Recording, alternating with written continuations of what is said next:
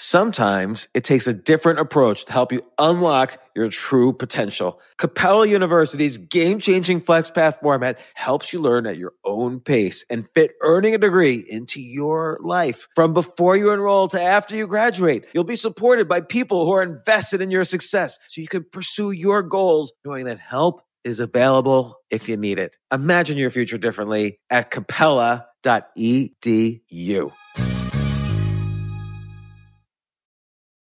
Hot off the press from Maybelline, New York, it's new Lifter Plump, an intense plumping lip gloss formulated with chili pepper to deliver a heated sensation for an instant plumping effect that lasts. From 8 sizzling shades like Blush Blaze, Red Flag, Hot Honey, Cocoa Zing, and more. An extra-large wand applicator transforms lips in one swipe. Learn more at Maybelline.com. For a limited time, get 10% off your Lifter Plump purchase on Amazon with code 10PLUMP. This isn't your average business podcast, and he's not your average host. This is the James Altucher Show. Today on the James Altucher Show. I was so excited to talk to Bobby Hundreds. If you don't know who he is, he started thehundreds.com, which is, I would say, is one of the, he might disagree, but I would say it's one of the premier and longest lasting streetwear brands out there. It's been around for 17 years, came out of the whole skateboarding, surfing, punk subculture in California in the 00s. He grew up in the 80s and 90s, started this company in 2003. He wrote a book, This Is Not a T-Shirt, which is about the subculture, how to start a clothing line that's based on such an intense subculture, how to build a community around it, how to build a brand around it. And so many of the principles that he discusses in the book and then on this podcast apply to everything in business. It's so important. The principles of why a subculture flourishes and is attractive to so many young people and even adults, those principles are the same things that make people loyal to a brand or a company or make a product exciting to have. But listen to this podcast and see what a true artist has to say about business, subcultures, fashion, and what's happening next.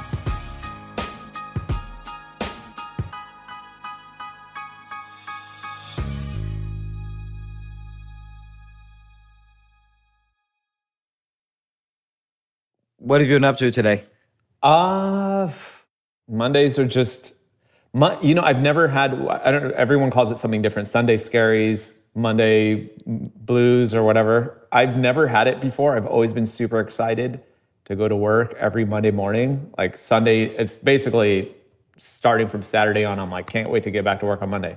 And just throughout the course of the pandemic, I've been developing Sunday blues or Sunday scaries. It's just Mondays are really hard for me. And I don't know if it's because I'm spending much more time with my family and at home than I ever have in my life, which at the... you make it sound, it could be either a bad thing or a good thing based on how you just said it. Yeah. I mean, and maybe it's both, right? Like that's something else that I've been considering more throughout this year is are just generally both. Like it's amazing hanging out with my wife and kids this much, but it's also at times paralyzing, like it's just so much. Well, you've spent your whole adult life building up this brand, and I'll introduce you in a second, but I like just chatting for a while. Yeah. This is what your whole focus has been. You probably, the world's turned a little sideways, and not only that, the world is depressed. And since you're always trying to pick up on themes and trends and what's going on with your community, they're depressed and they lost their jobs. Yeah. And they don't know what the future is going to look like. Yeah, that's a very real thing. I mean, and I feel the same way, right? I'm very fortunate that I have a job right now, but who's to say that this job exists within a month, 2 months, 6 months, a year, Especially fashion has always been such a finicky, unpredictable marketplace. And then you add this thing to it, it's just, we don't have cash reserves to last us a year. Like we're just not equipped. We're a small business. We're not equipped like that. We pretty much live month to month in a lot of ways. And so also when you're looking at the way that fashion and clothing is set up, especially if you're channel. You sell direct through your online store, through your flagship stores, which we do have, or you sell wholesale, right? Or you do both, which is what we do. But half of our business just shut out overnight because all the stores closed around the world. And so we couldn't sell to anyone else. We only had to pump through our channels and had to pivot really quickly to becoming just a direct brand, which is a science in itself. So a couple questions there. Just out of curiosity, I'm assuming online sales went up. Was that enough to counter? Yeah, we're almost there. Shockingly, the online reception for the brand has just been through the roof. And so we are not where we were a year ago in terms of an overall business, but we're closing that gap. The online has really, really come through. And was there any other way you were able to pivot? Like, for instance, you could have made, the 100 surgical masks. Well, we made masks in the beginning. There was I wasn't actually really that interested in making them, but there was such a demand for masks from our audience who were used to, just surgical masks or boring masks from the store. And they were saying, hey, this is somewhat of a fashion accessory as well. And so much of my industry, streetwear, is driven by the Asian marketplace. And the Asian brands, streetwear brands, have been making masks, like cool looking masks, for years because they've lived through SARS and they've dealt with all of this before. And so it's really normal to already see that happening. There were trends 5-6 years ago within like cool premium streetwear brands making cool masks to wear. And so we were already ahead of the pack in that sense. And that's very normal for our customer.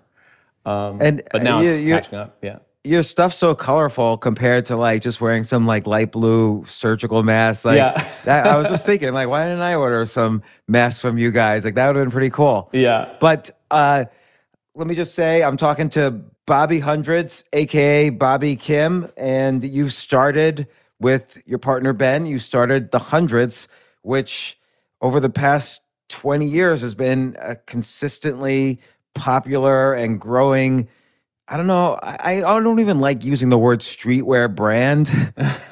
You basically have built like clothing and design and art or artistic clothing around kind of the subculture you grew up in, this skateboarding, surf skate subculture, hardcore punk type of subculture you grew up in. And there's a community around streetwear. Like I feel like between streetwear, clothes, music, exporty type stuff like skateboarding, surfing, there's like a culture and a philosophy. And I'm kind of, I'll let you talk in a second, but I'm kind of jealous in a good way.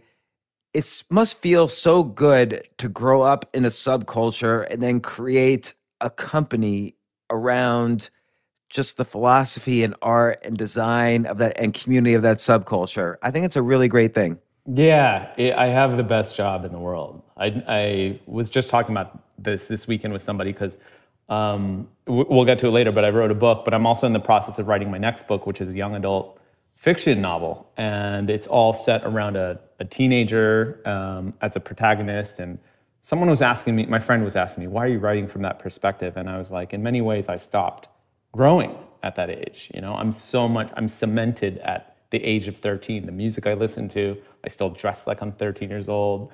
I'm still making a lot of the choices I was making when I was 13. And that was such a critical time in my life and many people's lives. And so the fact that everything that I loved and was enamored with during that window of my existence, that I get to dwell in it forever and share it with my audience, educate and inform them on a lot of these cool things that I was into back then and getting them up to speed with it. And then also just like being cognizant of what younger people are into now. Just I'm more emotionally on their level than I am someone who's my age, So it's awesome. Like I'm like Peter Pan. I never grew up. I get to work in this space every day and get to make money, talking about Garfield or talking about skateboarding and like working with skate companies or sneaker companies like Nike or a Puma or Adidas, like just working within that world.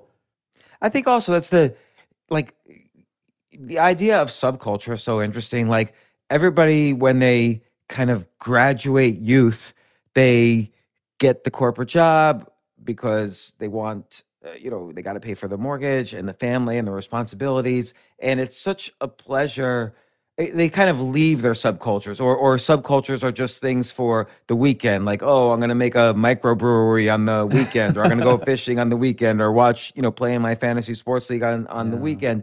But I always think there's some subcultures that it's almost like there's a code to them. There's like a set of values that go along with them. And by the way, you mentioned your book. The book's called This Is Not a T-Shirt, which is basically about this, how it's more than just streetwear. It's a brand, it's a culture, it's a community. And you talk about essentially it's a memoir, and most of it is the development of you growing up in this culture and then building this incredible fashion business in it, and the ups and downs of that, because it's never easy. People think there's like a hump where you get over that and suddenly like everything's easy with business, but that is just never true. It is never, ever, ever true. The problems get worse, actually. Everything gets harder. You work twice as hard for half the money, is what I say.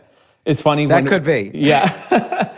When we were starting, we started this brand in our early 20s, and I think my partner Ben and I, who I own this business with, we used to tell ourselves we have to grind it out now. Like, we're going to work hard now in our 20s so that we can build our company, the infrastructure. We can have a staff who can, take over the hard work. And by the time we're in our 40s and 50s, we're going to be just cruising on a yacht and just enjoying kind of like the fruit of the land. And if someone could have gone back and told me, actually, with more staff, there's more administrative duties, there's more headaches, more things can go wrong, you're making more product, there's just more chance for error everywhere, and then there's just greater responsibility. You have a wider stage, and so there's more expectation of you. Do you even want to go on a yacht? No, I don't. That's the irony too, is that, the promise of we can sell this company for hundreds of millions of dollars one day.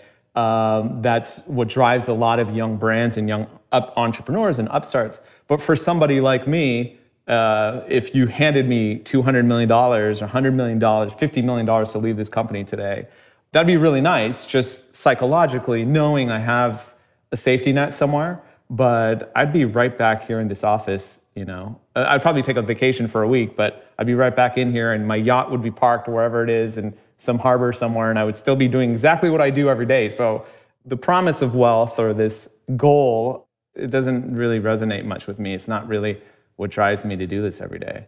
It reminds me, I did a podcast once with Peter Thiel, who was the first investor in Facebook, and he was telling me how at one point early on, Facebook had an offer from, I think, Microsoft for $1 billion.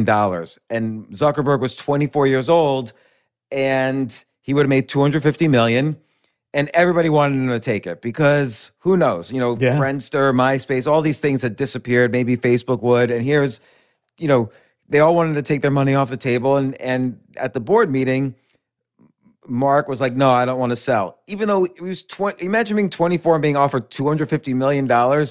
And he said, like, look, what am I going to do with $250 million? I'm just going to want to start a social network and make it popular. And I already did that. I'm already doing that right now. Yeah. So it's a good insight. And again, that's part of the envy here, is that I don't think I've ever been involved in a startup where I felt that way, where I was like, okay, I could do this until I'm 90 years old and not want to do anything else. And I think it's because it's not just like you love doing it. This is your culture. You've contributed to the culture you grew up loving, which let's maybe start with that. Like, what is, or how, I have my thoughts on this, but you describe it well in the book. And I'm just fascinated by this sort of stuff. How would you describe the combination between skate culture, punk? Because clothing, I think, sort of grew into these cultures in the 90s as a commercial thing. Like in the early 80s, there wasn't like, there might have been punk brands and punk clothes, but it wasn't like as commercial as it became in the 90s and 00s. Right. And I don't say that's a bad or a good thing. It's an interesting thing. Right. And again, it's one of those things that it's both. I think it's good and in many ways bad as well. Same. I grew up in the 80s. I was born in 1980. And so the subcultures that I was immersed in, which was skateboarding, hardcore, the backpack rap scene of the 90s, rave in the 90s, there were brands that were eventually associated with them, but there wasn't necessarily an industry, or at least a viable industry structured around any of it. They were largely art projects, which is how we still looked at it all. Because growing up, again, like 80s, off the tail of the 70s, where a lot of this subculture dress was more about tribal identifiers. You were just really trying to associate with particular communities or distinguishing yourself from somebody that you weren't, othering someone else. And so people weren't really looking at it like, I'm going to make $1 million designing clothing that looks like this or is borrowing from it. There was so much credibility hewed into like literally figuratively the fabric. You had to be a part of the scene. You had to contribute. You had to have been, you had to have paid your debts, and toiled in the scene in order to dress a certain way. And so in the 90s, that was a really big thing, was, you couldn't carry a skateboard if you didn't know how to do a kickflip, if you didn't skate. You couldn't wear a certain brand, you couldn't wear skate shoes. If you're gonna wear a band t-shirt, you had to have listened to the band, you had to love the band. And so there's so much code associated with it. And we, meaning myself and a lot of my peers in this industry, we grew up knowing and understanding a lot of that language. And then when we developed our brands, we still kind of carried a lot of that same philosophy in terms of what streetwear was about. Like, you need to be responsible to the culture. You need to be caught up on the history. You have to respect. There's so much respect and knowledge built into what we were doing. You couldn't just wear a brand. You had to know everything about the brand. And now in 2020, look, it's almost 20 years later that we started this company, and our generation of streetwear began. And a lot of that code and language is lost. A lot of that respect is lost. It has become largely more about how expensive your clothes are, what the price ticket is, how much it resells for, and celebrity attachments, celebrity endorsements, which was also pretty much the opposite of most subculture movements when we were starting. Right, because I kind of think from hardcore culture, skate culture, and so on. Initially, it was about we're breaking our elbows and knees and got the clothes to show for it and got the skateboards to show for it. And also there's a certain skepticism towards authority, right? Mm. So not in the kind of Hollywood version of what punk is, but I feel like, look at skateboarding in California in the early 90s. Wasn't it illegal for a while because everybody was concerned kids were going to get hurt. Yeah. So there was always this tension between being an adult and being a kid who wants to do tricks on the skateboard. Yeah. And similar with punk, I feel it there was a natural rebellion to rock, and then almost like an angry rebellion to metal, and then kind of this. Then I don't know, how would you describe the transition from metal to punk, or maybe there was a different transition. Maybe it was rock to punk. I don't know. Yeah, I mean, that's like a much more complicated conversation, but I think it all comes back to deconstruction, kind of questioning why certain systems or structures set up the way that they are. And if you're looking at rock and roll at that time in America, and it becoming more of a mainstream platform of a type of music that even your parents could enjoy and appreciate, that was playing on the radio, that was playing, on primetime television, then punk is going to move in and question everything about it, and resist it and go against. And that's why even I grew up in the straight edge hardcore scene, which was, hardcore going against punk, and then straight edge working within that. And then it starts breaking just into lifestyle habits and patterns of, if punks are going to dress this way and smoke and do drugs and drink, then we're going to do the opposite of that, and constantly opposing. I think that it's just a very young, I don't know, I've always admired it, just the way that youth culture works and just the youth perspective. And I think it comes from, at that age, you're separating yourself from your parents, your families, and you're trying to identify who you are, and that comes down to the music you listen to, the food you eat. I was a vegan when I was 14 years old, like in the mid 90s, like saying I'm not gonna, I grew up in a Korean household and I'm telling my parents I'm vegan, which at that time people didn't even really understand vegetarianism, and then I was a vegan. So, like just being completely anti everything and saying, I'm gonna wipe the slate clean, everything you taught me and everything you're saying is wrong, from my parents to my teachers to the government to society, and I wanna do it my way. And like, that's what makes the world turn, is young people thinking like that, for better or for worse, So I wonder if like now, and I don't mean to say, I always hate it when I say, oh, kids now, they don't get the blah, blah, blah, because I'm sure they have their own forms of rebellion, but it does seem like it doesn't come out in terms of the music or the clothes right now, the way their own rebellion is. Maybe it comes out a little bit more politically, I don't know. But like again, in just the way you described it, there's always this feeling of against. You're going to be skateboarding against. You're going to be listening to the music against. And in general, and you described this, I forget it was in the book or one of your blogs, that there was always this skepticism towards everything. And that's part of the culture. And I think that's part of being an artist as well. So you start off as an artist who makes clothes in this culture. I think artists have to walk into a room and they're the ones who see what's different in the room. Everyone else says oh, this looks great, this room. The artist who walks in and says, this is the one thing that looks different in this room, and is able to notice that through society to make their art. Yeah. This is just me riffing on art. I don't know, but no, totally. I do touch a little bit about on that in the book as well, is that as an artist, I've always been drawn, just the way that I'm hardwired, I'm always drawn to leveling out an imperfection, right? Like if there's a wrinkle, I want to flatten it. If it's a flat piece of fabric, I want to wrinkle it. To me, the world is never good enough, right? That's why we are exhausting people to be around, because we always have something that we'd like to fix. Like I'm drinking out of my Nalgene bottle, and as I'm doing it, I'm like, why is it so hard to drink out of this spout? Why can't we design this better? And then I'll go and then I'll try to fix that, right? So we're constantly nitpicking at the world. I watch a movie and I'm like, I wish I'd gone this way. And then I'll go just make the movie myself the way I want to make it. Right? It's this egocentric, narcissistic point of view where no one can do it as good as you can do it. Like you see all the problems with it, you know how to fix it. And that goes from art and goes into my work. It also goes into like just the way that I look at social issues, politics, activism, like all of that, right?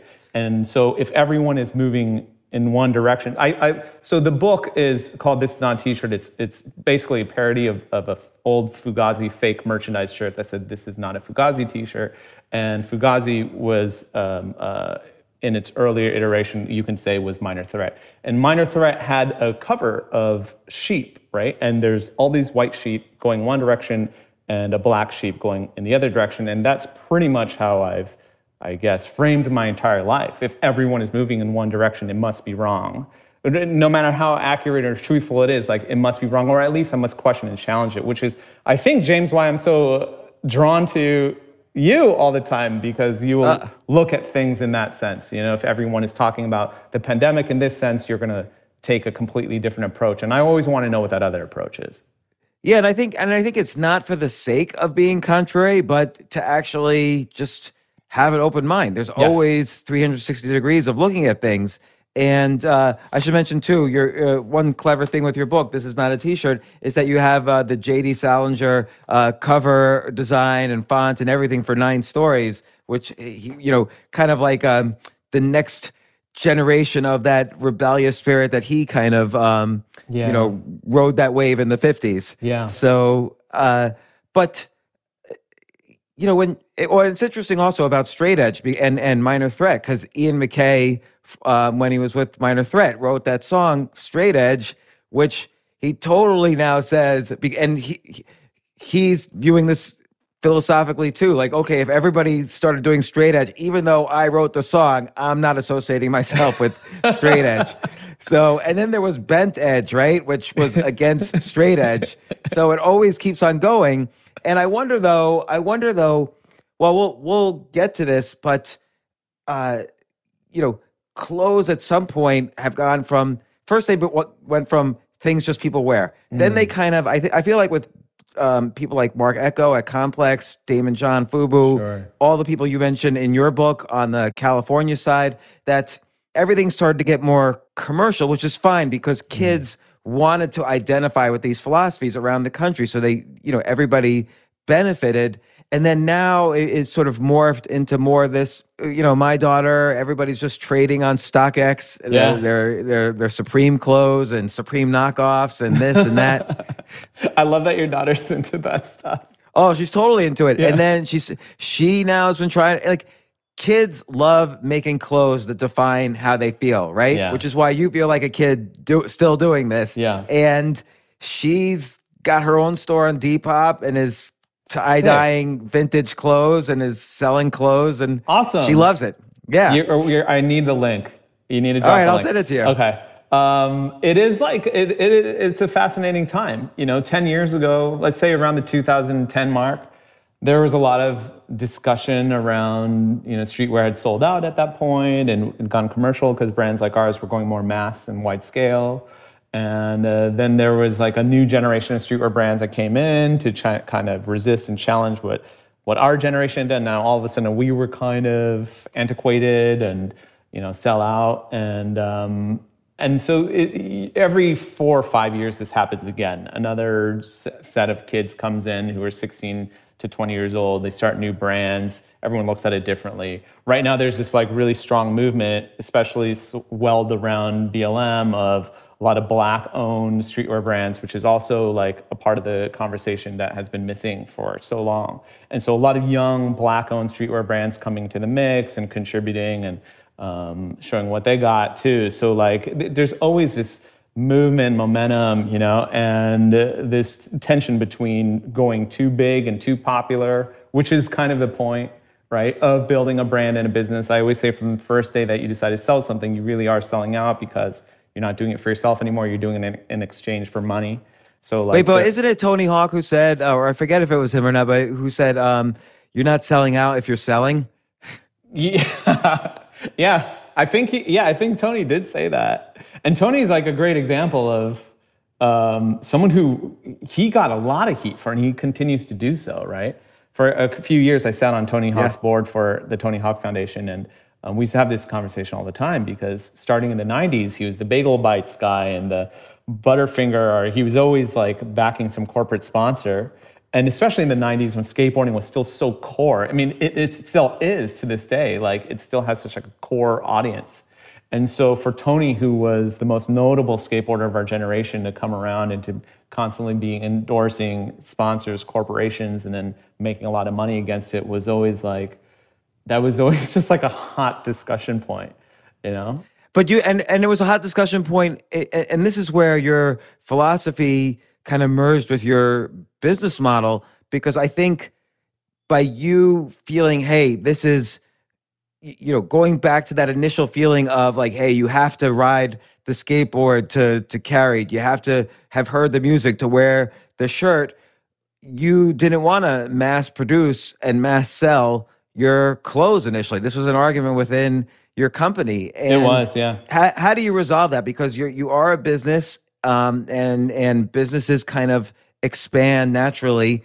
Like, but at the same time, you had this great feeling of scarcity that you were creating. You were only selling initially to skate shops. You would go to the clothing conventions or whatever and have a black tarp over your clothing line so people couldn't see unless you wouldn't let people in to see your clothes. There you were at the conference or convention and you wouldn't let people in to see your clothes. So your philosophy translated quite well into this feeling of scarcity, so people would even want your clothes even more. Yeah, I think that just came from a punk rock ethos of we can't get too big. I hated when my favorite bands would end up on the radio and they would sign a major deal, right?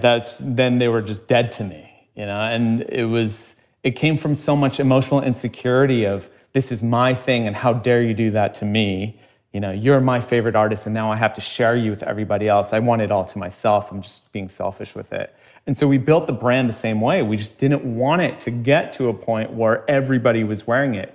The entire point of it, the purpose of it, was to create clothing that when you wore it at school, that it felt special, that you felt like an individual, that nobody else had it.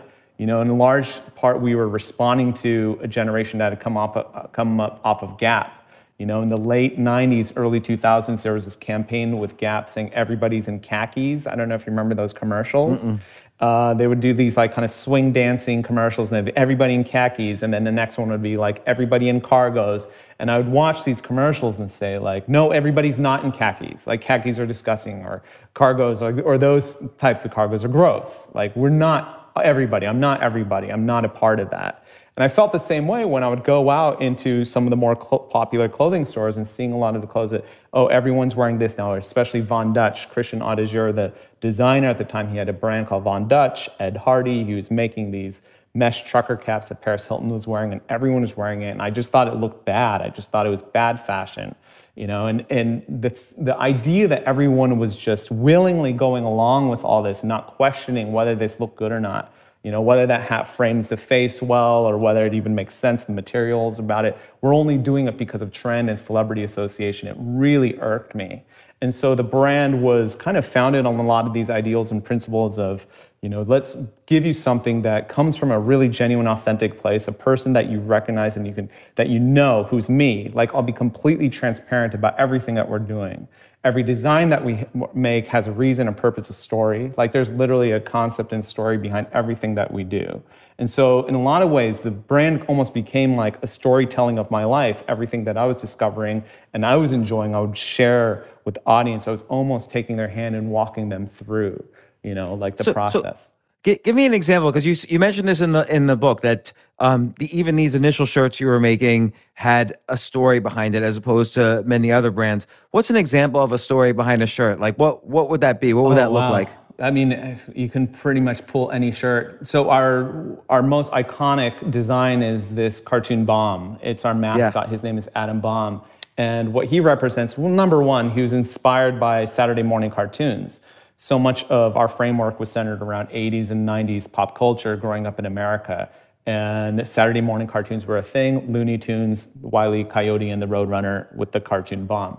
But I also like the bomb because it was a metaphor for the brand. It actually never explodes if you look at it. And so I wanted to kind of design the brand in the same sense of it is just bubbling under the surface. It's right about to get there, but we'll never let it explode. I don't want it going everywhere, right? So there's like a story behind that. We had an early shirt called Self-Offense, which was, it's a derogatory term now, but in the 50s or 60s, they would make these guns. They were called Polish pistols, and the cannon was like basically pointed right back at you.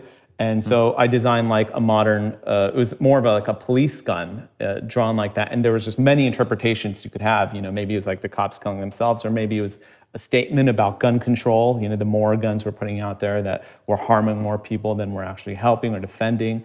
And so just everything, t-shirts especially, are conversation pieces, right? And that was really the spiritual center of what this brand was supposed to be about, was just to bring people together, right? Connecting, community. And the best, easiest way to do that from a fashion perspective is to have some kind of statement, a design, an interesting take on a t-shirt for someone to latch onto and say, hey, what's that about? Or can I talk to you about your shirt? And just get a conversation going. So that's what it was all about from the very beginning. I just want to get the conversation going. I want people to talk. I want people to like share ideas. You know, even if they have opposing ideas, I want them to talk and exchange. And that's where our community stemmed from, was a lot of like really crazy, weird looking graphics. We had one that was a parody of Super Friends, the 1970s cartoon with all the DC superheroes. I changed it to say Bitter Enemies, and it was like all of them beating each other up. And so on the surface, it's just like a really cool parody streetwear t-shirt. But when you actually look at it, you're like, well, why are they all fighting? And I'm like, well, a lot of times, you know, people who are supposed to be your best friends are the ones that you actually end up beefing with the most. especially like in an industry like ours, like it can turn that quickly. And so just talking about like that kind of stuff, you know, so everything had a reason. It wasn't just designing just because. We never designed just because. Even the color of our t-shirts, half of them are black because those are themed around the 80s and a lot of the subcultures of the 80s, from the punk scene to the Sunset Strip metal, hair metal scene to NWA and gangster rap. You know, and then the other half of our clothes are thematically arranged around bright colors and festive colors, like what I have around me. And that comes from the 90s rave scene and independent skate apparel from the 90s. And so everything had to have a reason and a purpose. And again, it's all exhausting, but it all makes sense. You know, I just want everything to make sense and have a reason. And not to be like, you know, throwing out the business maxims, but this makes sense from a business perspective as well. And every product's got to have a story. You look at like the difference between Steve Jobs and the iPhone and prior MP4 players or even prior smartphones, the beginnings of smartphones. They didn't have stories around them, and Steve Jobs built this whole story around the iPhone and the design of it and the functionality of it and so on. And I think that's proven to be very powerful in business. So whether through business sense or stumbling into it from the subculture that created all this and created your aesthetic, it was the right decision from a business point of view. And so I was curious then, how did you deal, and you talk about this in the book, but at what point to really grow, you have to say, okay, we're going to mass market.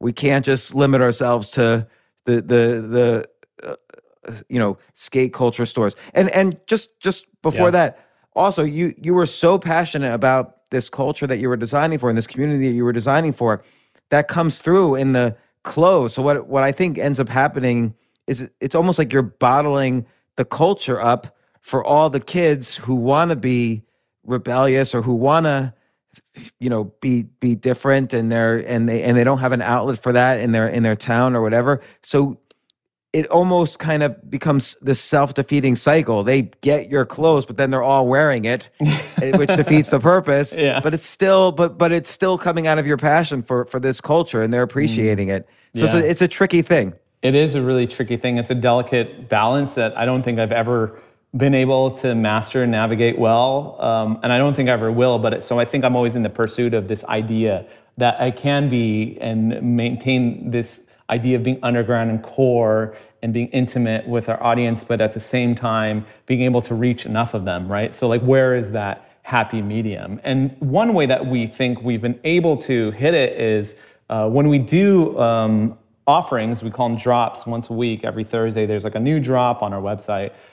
Some of that product is still extremely limited for our audience. Like there'll be like 100 pieces, or I'll just personally hand make things. Like I'll, throughout the course of the pandemic, I hand screen printed some sweats myself, or I did a bleaching process. I made a whole Instagram stories about it where I set up 100 pairs of sweats and I was painting them with bleach. And so these are things that I can guarantee you that nobody else in your community are going to have if you have a chance to get it. It's a bummer because our audience is really quite big now. And so if I make 100 of something, it'll sell out immediately. So you just have to be really fast on it. So if you do miss out on that, there are takedowns that are more mass marketed, more mainstream design that anyone can get, that we make them unlimited. So there are just segments now within the collection where some things are meant to be just really small, and if you want to feel special, or if you just don't want to deal with the hassle of waiting in line or having to,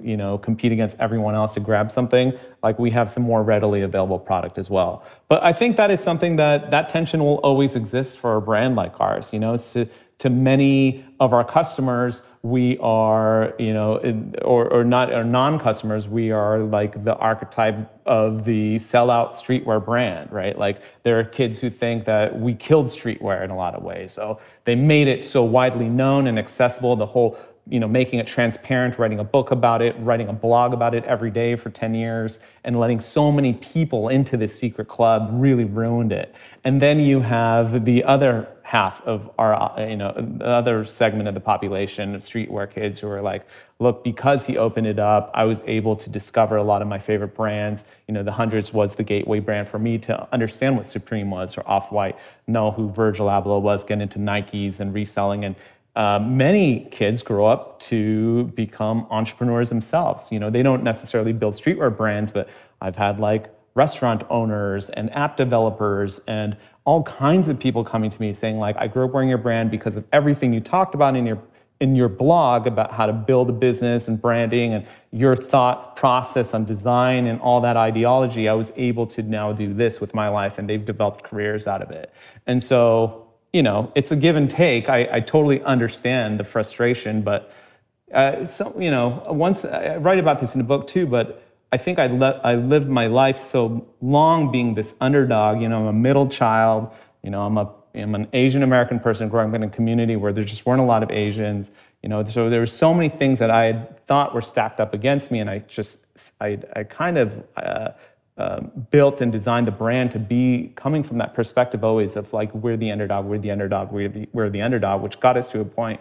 But then you have to realize at what level do you start fighting like a champion? And that was the transition that I think happened within the last 5-6 years in this company, to where we really owned the fact that we are really not the underdogs, even though that is our attitude with a lot of the way that we approach things in life, in our business, in our work. But at the end of the day, when people look at our brand now, and even though we've only been around 17 years, that is a heritage brand in the streetwear space. You know, I say it's like your 300 years in streetwear years at that point, you know, because brands just don't last that long. Do you think you need an underdog to have something to fight for? Is that like a hard adjustment? Yeah, because, well, for me, so much of how I've always viewed the world was to be fighting against the authority in the mainstream. And obviously this is all coming from a lot of issues, deep-seated issues and undealt with issues I had with my parents and with my father growing up, right? And so everything was always just about getting one up on the man, you know, fighting back, resisting. And then when you get to a point in your career where you look around and you're like, what? Oh, hold on, now I'm the problem, right? I'm defining what the trends are, and I am now the leader in my business, or now in the marketplace, everyone's looking to me like, oh, you're one of the guys who founded this, and you know, you're leading the way. And I'm like, oh, wow, like there's a lot of responsibility there. I have a duty to my audience. I have a duty to this business, you know, to not treat it like, oh, I'm just like this pathetic little guy who's like trying to get one up on everyone. It's like, and my customers now, the kids who are supporting this brand every day, those are the ones they're looking to me like, we're going to put you out of business one day. And I tell them that all the time. You know, one of the questions I get asked from a lot of budding entrepreneurs and streetwear designers is, they say, you know, how do I win the respect of my peers? Or how do I win the respect of the elders or the pioneers? I just want the respect of brands like you guys. And I always say, you shouldn't be trying to earn our respect. You should be doing everything you can to piss us off every day. Like, that is your role as a young person, as a new brand, as a fresh face in the scene, is to constantly put me on my toes, make me just hate the day that I ever inspired you. You know, you should be trying to put me out of business.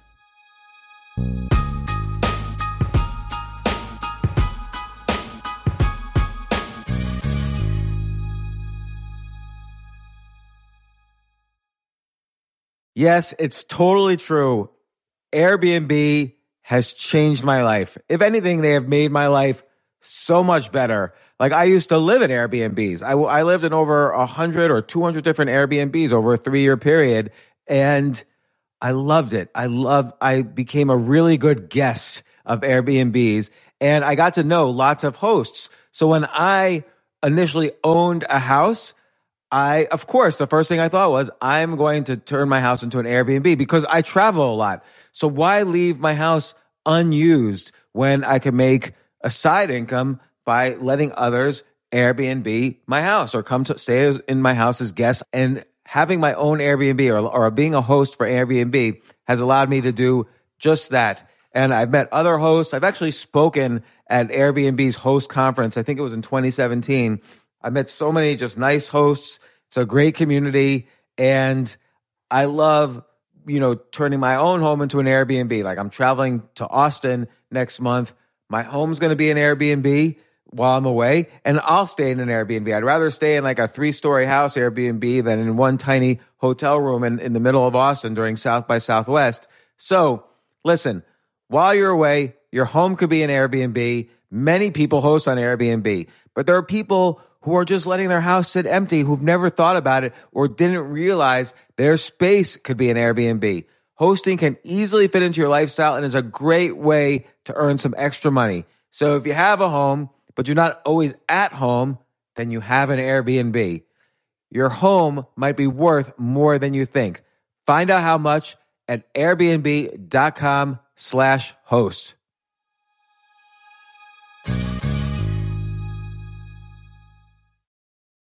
Daylight savings time is starting up again. Okay, podcast is over. That's all you needed to know. But why do we have daylight savings time?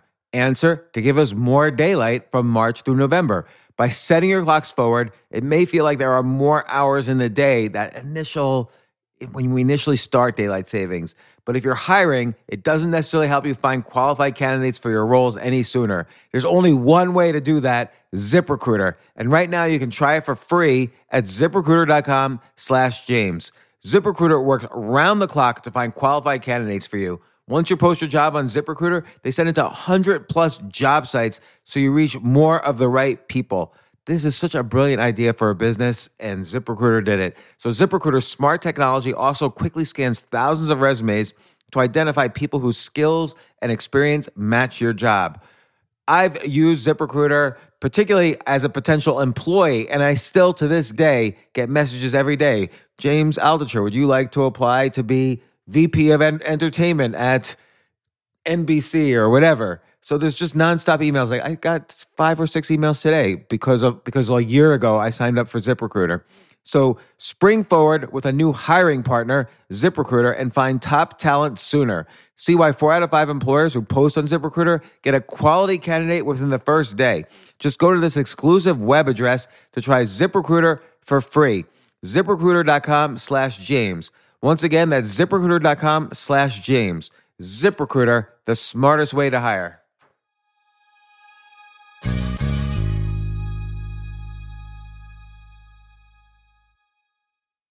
Hey, listen, men's health is important.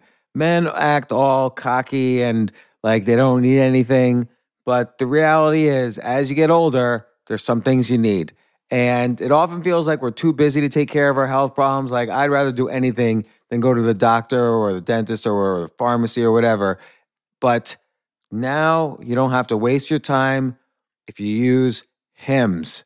Hims, H-I-M-S, Hims is changing men's healthcare by providing simple and convenient access to science-backed treatments for erectile dysfunction, hair loss, weight loss, and more. The entire process is 100% online, so you get a new routine of improving your overall health faster. Jay, you listening to all this? Yes, I'm definitely going to use Hims from now on. Not that you need it. You're young and healthy. James, I'm 35. You're getting there. You might need it. Who knows? But if prescribed, your medication ships directly to you for free and in discreet packaging. No insurance is needed. You can manage your plan on the Hims app, track progress, and learn more about your conditions and how to treat them from leading medical experts. Start your free online visit today at hims.com/James. Could you imagine that? There's a whole section just with my name on it. hims.com/James. That's how much I am representative of the kind of person who needs Hims. That's HIMS.com/James for your personalized treatment options. hims.com/James. Prescriptions require an online consultation with a healthcare provider who will determine if appropriate. Restrictions apply. See hims.com/James for details and important safety information. Subscription required. Price varies based on product and subscription plan.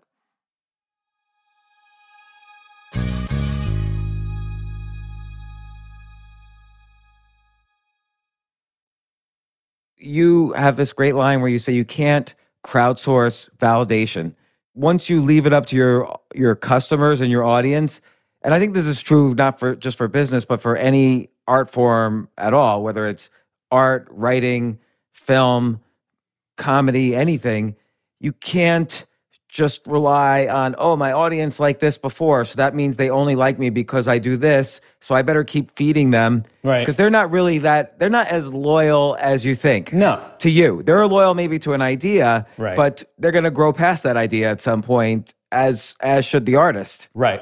People aren't dumb, and kids aren't dumb. As much as many businesses that I know, a lot of other brands, they may treat their customer base as other teenagers that they don't know and they're just following a trend. They're really not. Like, they're very much aware. And so I don't try to talk down to them. I don't try to placate them. Even the way that I write in the book, it's not necessarily like elementary. Like, I try to use, complicated language when I express a lot of my ideas. And sometimes people say, oh, you're kind of like talking in a way where it sounds really pretentious in your Instagram captions. And I'm like, I just don't treat my audience like they're dumb. I think that they know a lot better. They don't want to be treated like, they're just sheep. And I want them to have a brain, like I treat them like they have a brain. And I do the same with our design offerings. It's really easy to fall into traps with trends where something's working and we're like, let's just pump the shit out of that and make a lot of money because we can, or this is happening in the marketplace, so we're going to go with that. From a business point of view, sometimes you have to make some of those decisions just to cover your rent, get your overhead situated so I can pay my staff.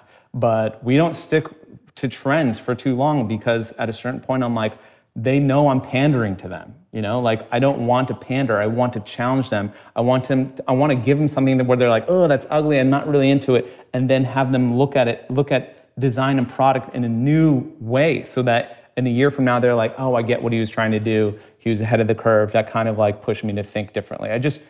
I think that is our responsibility as designers and as business owners. Is like, we should be challenging people to be better, not just satiating them with sugar and candy all day. I think, though, like you point out in the book, there's always this tendency later on that you start being afraid, oh my gosh, did I do my best work like 15 years ago or 10 years ago? And the audience, they're not going to want what I have to say next. They wanted this old kind of, hardcore sort of outlook on things, on clothes, on whatever. And I think every writer deals with that. I think it's the graveyard of art is when you succumb to the customer's needs over your own, the fans' needs over your own. But then there's a give and take, because you still have to make clothes that work, you still have to make clothes that they're going to enjoy, that somebody's going to enjoy. Yes. And because you don't want to go out of business just doing, you don't want to go totally radical and do something just because you want to do it. You're in business too. Yeah, I have to consider them always, right? So that's another question I often get asked about. Where do you draw the line between designing for yourself and designing for other people? I do have to consider the audience all the time. This brand is not just mine, all right? And when I talk about the brand being this living community, I mean it. Like, it's sure, I'm one of the owners of this company in terms of like the money that comes in, but in terms of who has a ownership feeling of the entire brand, they grew up with it, they feel like their voice actually matters, and there's a democratic process into how we make things. That's a really real thing with our brand. I don't want it to be just, this is everything from my point of view, what I want to do. Because if I wanted to do that, we can do those. Those are called art projects. Those are called garage projects that you do within the confines of your home or your basement. And I have those too. I have ghost brands that I've developed, that I have folders of these things on my laptop that I designed just for fun. They're for nobody else to see. I have poetry that I've written, there's essays that I've written that are for nobody, right? Journaling entries. They're for nobody. They just live in locked folders on my computer desktop. And those are for me. Like, I do that and I really enjoy doing it. Sometimes I'll spend weeks doing them. I'm like, I don't need anybody to see this. But this project is something that I share with everybody. People get my logo tattooed on them, right? I talk about in the book, Travis Scott, YG, they have our atom bomb icon tattooed on their arms. So it means as much to them as it means to me. It encapsulates chapters of people's lives. So it's not just a dictatorship of, I want to do whatever I want to do. No, I have to consider other points of view. But it was interesting what you visited Seoul a few years ago in South Korea, and you hang out with your slightly bigger contemporary, Chan Ho, I think his name is, and he tells you that this means you can actually do more of what you want to do because now you have a bigger business. And I was trying to understand exactly what he meant there, like I'm understanding a little more just seeing how you're operating now. Yeah, I think what we were addressing at that point, I was having a really hard time at that point in my career, knowing if I was staying authentic and true to myself and the brand and what I initially got into this for. At that point, was I just doing it for money? Work had become really difficult. We were between trends. Our brand was just transitioning from being this small, unknown underdog to now we're mainstream to now like, what are you? You know, you just kind of exist and you're not really cutting edge anymore. And there's something sexier. You're like a junior in high school now, you know? You're not like the respected senior. You're not like the cool new kid on the block. It's just like, who are you? What is this brand? And I was in Korea and spending time with Chano. He owns a brand called Lifeful. And I asked him the same question. I said, can you be a big brand? Like the bigger you get, can you stay authentic? Which from my point of view was almost near impossible. I was just like, that can't be. Like the bigger you are, it would be more detached, more removed from yourself and who you, the essence of who you are and like why you started this to begin with. And he was like, I don't understand your question, because the bigger I get, the bigger the company gets, the more of myself is invested in it than ever.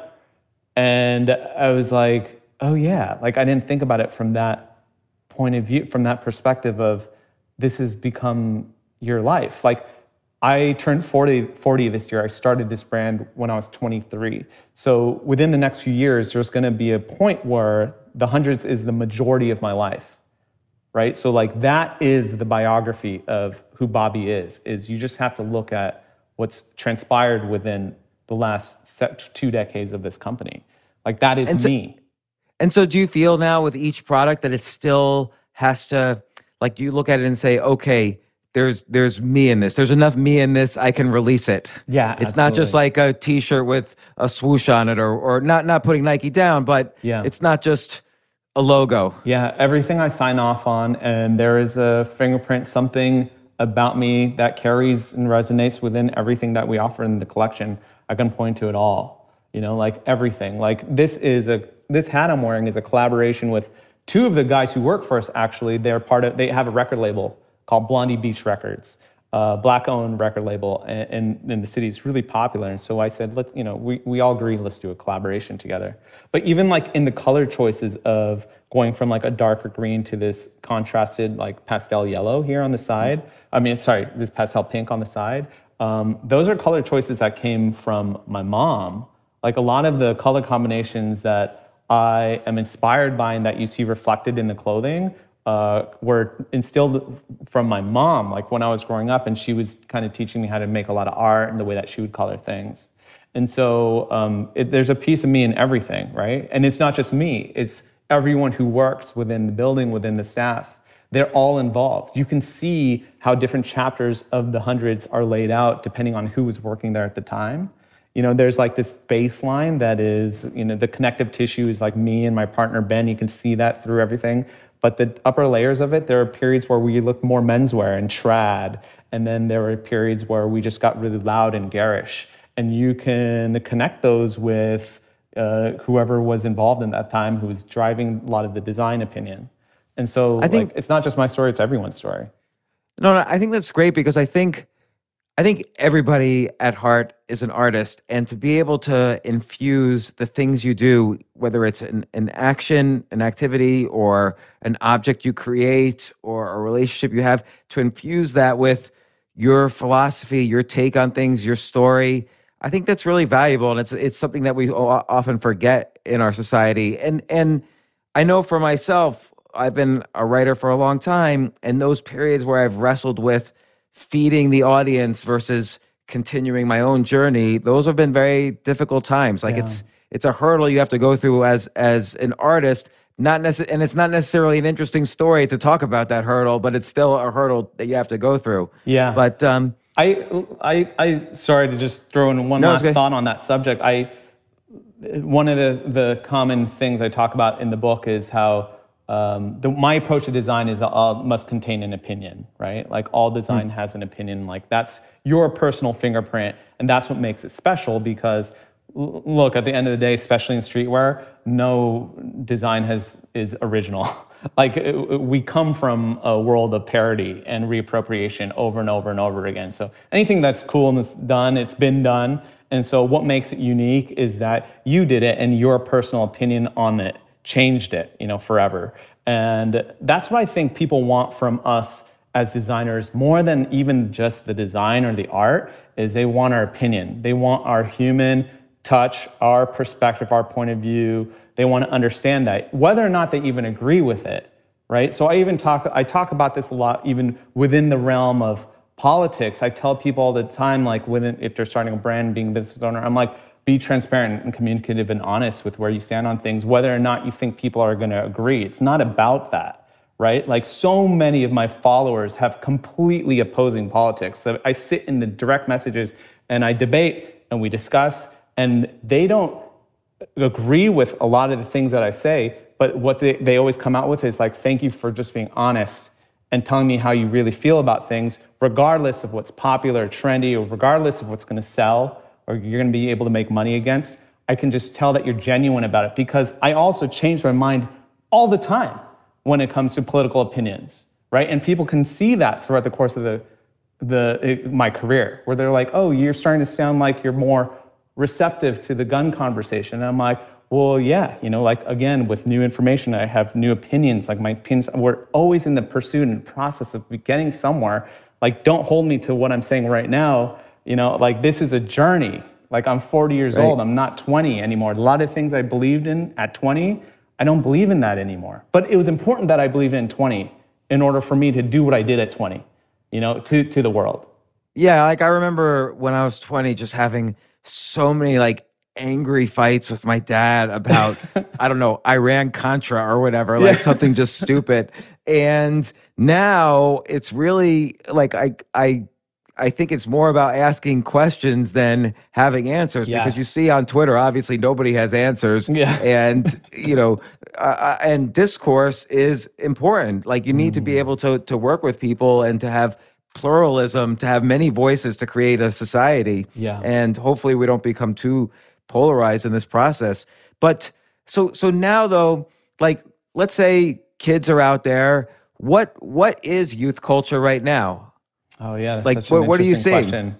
I think if you'd asked me that question 10 years ago, I was very jaded and fatigued by everything. I believed that it didn't exist anymore, like the underground didn't exist. I'm like, how can subculture exist in the world of the internet, where everything's accessible and you can learn about everything overnight? But there is still such viable, strong, like, vibrant subculture and underground that exists, that just the fact that you wonder, oh, is it out there, is like, that's exactly the point. Like, it's invisible to people our age. And I discover things all the time where I'm like, wait, who's doing what in the back of which coffee shop? And then I'll show up and, they're like having like a little performance or something's going on, but it's happening constantly with these kids. And a lot of it's happening off the grid, even if it's happening online. You're only getting like mysterious little snippets of it. But I think now what's happening with a lot of youth culture, it is interwoven with capitalism, with entrepreneurialism.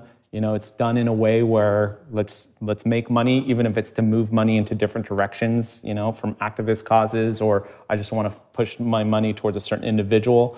But they've figured out that part of the puzzle, where it's not just art for art's sake, but like, let's make art and make money against it, and like use those together, for better and for worse.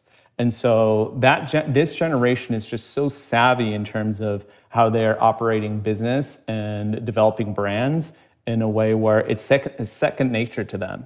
From the moment that they set up a TikTok profile, they are architecting the marketing around it. They are essentially establishing a brand. Right? So, which is not a bad thing necessarily. No. Like, it's removing power from the corporate giants to the individual. Oh yeah, like, we're a testament to that. We're just a very early testament of that. Of, a brand like ours may not have been able to exist if it was born 10 years prior. Because we just were set up so differently. But we sold online. We went direct. We couldn't take out advertising in magazines. In the early 2000s, as ad space was like $10,000 a page. And so we were like, we can't advertise. How are people going to know about us? Well, we have the internet. It's free. Let's blanket the internet. Let's take advantage of all these free opportunities to get our name out there. And so we just manipulated the internet through blog, through early social, to get our name out there. And like, that's how we existed. Otherwise, I don't think we would have ever been able to enter a lot of these spaces. People would have never known we'd existed. So I don't know. Now this generation of kids that are growing up, they're just so knowledgeable and so much more deft at understanding a lot of this than I ever am. Like they just come into setting an Instagram profile with, or a TikTok profile with like, I already know how to build merchandise against it. Like everyone is a brand from the moment they set up their bio and they have a link tree or they have some kind of Shopify card against it, and they're making $100,000 overnight, you know, and taking all that money away from Mervyn's and Robinson's May and everyone's just like, now it's going into like just kids. Well, if you were 19 years old right now, what would you do? How would you be thinking? I feel like I run this exercise every day. Because I have to, because my competitors are 19, my customers are 19. Yeah. And so I'm constantly trying to look at, you know, and we are partners in other brands too that are run by much younger people. They're much younger brands. And so I am looking at things in their way. First of all, you know, when we started, it was you had to sell to stores, you know. And so like that is not in the conversation much anymore. And then there was a generation that was, if to be a legitimate brand, you have to have your own store, like an actual brick and mortar flagship store. And now that's not a part. There was a point in time where we had 4 stores like that across the country, 2 here in LA, San Francisco, and New York. You know, paying exorbitant, like $20,000 a month in Soho to run the hundreds in New York for like 5 or 6 years. And like, we don't really need to have that conversation anymore, especially if a city like New York is going to be hurting for a little bit if it does. You know, so like that, even the conversation of how do we approach retail and selling? How do we make our brand experiential and feel a certain way without you actually ever even having to come into contact with it?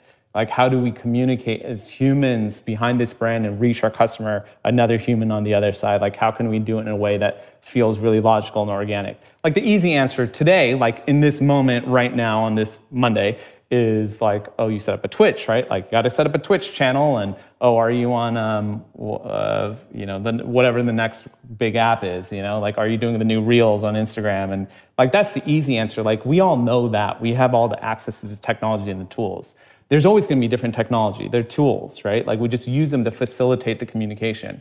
But how are we looking at developing our brand and business in a way that is contrary or different or distinct from what everybody else is doing, you know, speaking in a way that resonates in a louder way that does, like, everyone's speaking this language, we're going to speak in this language now.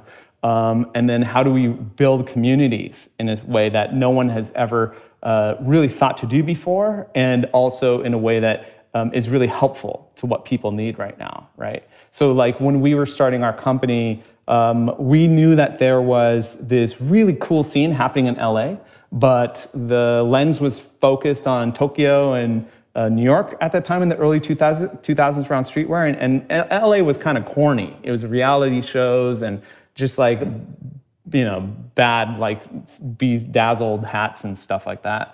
And so we were like, we need to be helpful in a way. How can we put the emphasis on really cool LA things that are happening? You know, concentrating on our town and the people around us. So we started just writing stories about each person that we're hanging out with. This is Abram. He's an artist. He's doing this right now. You know, and just one person at a time. Like, I want you to meet my friend Flynn. He's a rapper. You know, he's coming up. A lot of those people ended up turning into really big deals, and they will always point back to the Hundreds was the one who put me on first, you know. And I can say that for a lot of cool big celebrities now, but that helped us in the end just to be just to be helpful from the beginning, right? The rising tide lifts all boats thing, like, I believe that wholeheartedly, just business wide, right? Like our Fairfax streetwear district in Los Angeles happened because we were all interested in promoting each other, right? So like, that's on my Instagram stories this weekend, I dedicated the entire thing to supporting another brand called Chinatown Market, which is also very popular, new, much cooler than the Hundreds right now. And I was just telling them, this is what they have going on. Whenever I do that, people are like, why are you doing, this is a competitor, they're taking, and I'm like, we are so small. There are somewhere between 6 and 8 billion people in the world, right? Like, I'm gonna hit 12,000 people with this. We're so minuscule and we're just a non-issue, non-threat, right? Like, we need all of us to build up for everyone to look at us together. Like, there's just so much opportunity. I think that's really important. I think also it kind of signals to everybody that you're abundant in your ideas, that creativity is a well that doesn't run dry. And so you can build up other creatives without sacrifice. It's not a zero-sum game. It's not like, oh, I'm saying he's creative, so I can't be creative anymore. Like, I always say, like Google, if you go to Google and say, Google, tell me about skateboards, Google's going to say, hey, James, I don't know anything at all about skateboards, but here's 10 websites you should go to. And by the way, all websites are competitive with each other because you're either looking at one website or you're looking at us. But we want you to go as fast as possible to these other websites and knock yourself out. And hey, if you like us, come back. Yeah. And that's the whole Google approach, is to send people away as quick as possible, to recommend other websites as quickly as possible. It's so true. They measure their success by how fast you get off their website. That's such a good point. Yeah. Yeah, I mean, I never thought about it that way, but I do love that word, the choice of word that you use in terms of being abundant with ideas. And I'm not precious with my ideas, and I think I just acknowledge that I don't own many of the ideas, even if I feel like they were conjured up in my head. I do know they're inspired and within the context of my experiences, it came from somewhere, but I don't own that idea. And I know that at the same time, I'm bigger than one idea or 5 ideas or 10 ideas. Like if anyone's going to take something from me or steal from me, that's okay. Like, you need it more than I need it. Like I have another one, And so what's next now? Like, if someone says, hey, here's $1 trillion, will you sell your company? You'll probably do it. But like, what do you want to do? Well, right now, we're concentrating on figuring out how this brand is going to, navigate and sustain over the next year, like many small businesses are. I'm trying to figure out a way to take care of my staff and make the experience like just whole and interesting and exciting for them, because we're such a tight-knit business. The way that we do things with our company is that we're all friends and family here, and the fact that we are separated and many of us are working from home has been a little bit difficult to maintain a lot of those relationships. So figuring that part out is probably always top of mind. And then just outside of the hundreds world, just writing more. I'm working on this next book. I want to write more fiction. There's some like Hollywood stuff at play that has kind of transpired in the wake of the memoir, This Is Not a T-Shirt. And so I want to write. I think I've always kind of romanticized this idea at the end of my life, I'm going to be in a cottage somewhere writing books and essays and poems. And like, that's what I get off on more than anything else. And surfing as much as I can. Do you surf more or you skateboard more? I surf way more now. I'm old. It hurts less when I fall. I wish I could just go back in time and be a kid just to say I was a skateboarder. Like, I just never did it as a kid. It wasn't in my suburb. Skateboards, nobody did it. Yeah, no one really did it. So skateboarding was really big in the 80s. And then after like Tony Hawk, Christian Hosoi, the Alva thing, like it kind of dipped in the early 90s. And that's when I found it. And I wasn't actually ever really good at skating. Like I only have a few tricks under my belt. I'm just not like, I don't have great balance. Like I just wasn't really, I'm not an athletic person really much at all. And so, but I was drawn to it because it was the thing that was counted out and was like the minority subculture. So it's like, whoa, you still skateboard? Just so I could point my finger back at them and be like, you'll see one day it's gonna come back and it'll be bigger than ever. And then when everyone discovered skateboarding like 5 or 6 years later, and then there was X Games and all this stuff, I was just like, oh, I told you, like that whole thing of like, I'm the underdog and I know better than everybody else. But yeah, Tony Hawk waited it out. He was just like making skateboards during that whole period. He's for so no smart. Money. And also credit to his sister Pat and to Steve, his brother. Like it's really like they're the masterminds of the entire thing too. So like you've had Tony on the show before. Yeah. So like he's a great guy. Yeah, I think I saw that. So they're really smart. They're really smart. Yeah. Well, as are you, Bobby Hundreds. This Is Not a T-Shirt by Bobby Hundreds. This was I really enjoyed reading this. Like you're going in and out of time. The story structure is great. Like it's a really good read about a business, about a subculture. And again, it's not like reading a business story. Like I really enjoy stories of subcultures. Like I think there's something magical about subcultures, and I've always found myself attracted to them. And to this day, and I think I don't grow old because of that. Like I'm always, what's what's the next thing I could be excited about? And then I give up everything for that thing. Yeah. So I'm very lucky to be able to live and work in this space every single day of my life. Yeah. Well, thanks again for coming on the show, and the hundreds.com. People could buy your clothes. I don't know. Oh, I was going to ask you one other thing. It's just a dumb thing. But, the thing about clothing is that you have to work within a solid structure. Like a shirt has 2 sleeves, a jacket has 2 sleeves, pants have 2 leg pants. And how do you innovate in structure as well as design? I know this is just a random question out of nowhere. It's not a random question. I think that's the challenge, right? I think that's why that's where it gets really interesting and innovative, because you have these really set guidelines. You have boundaries around what you can do, and what can you, you think that you're limited to that, but there's actually so much space from within that to innovate and change and create something new. And even in the fit of, let's say, a pair of pants, right? There's so many ways to design the pants, just from little nominal incremental changes. A dart, that goes down the back pocket, or a welt pocket versus a fuller cargo pocket. That changes the way that your bottom looks and sits, So yes, the idea of pants, 2 leg openings, sure. But then once you mix up the materials, you can have a denim, and within the denim, there's different types of denim, different weights and ounces, and all of that affects the structure of how you look and how you feel, right?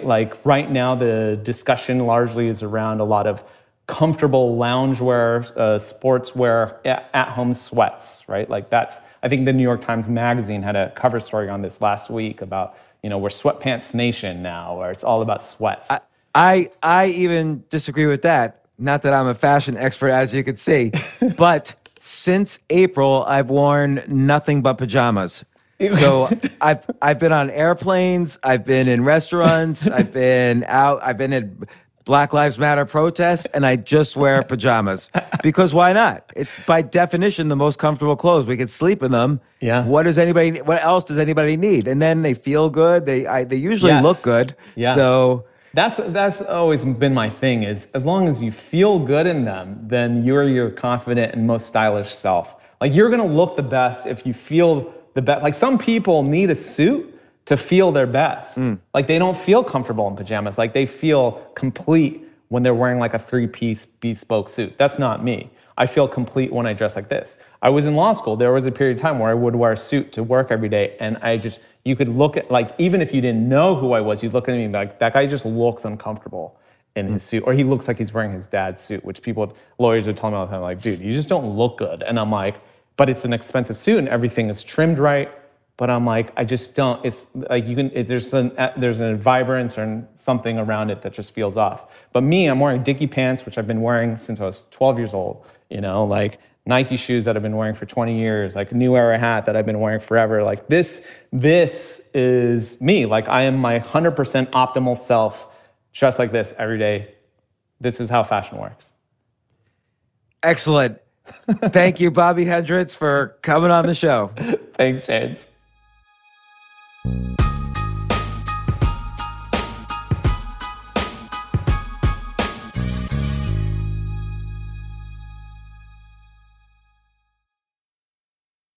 Hot off the press from Maybelline, New York, it's new Lifter Plump, an intense plumping lip gloss formulated with chili pepper to deliver a heated sensation for an instant plumping effect that lasts. From 8 sizzling shades like Blush Blaze, Red Flag, Hot Honey, Cocoa Zing, and more. An extra-large wand applicator transforms lips in one swipe. Learn more at Maybelline.com. For a limited time, get 10% off your Lifter Plump purchase on Amazon with code 10PLUMP.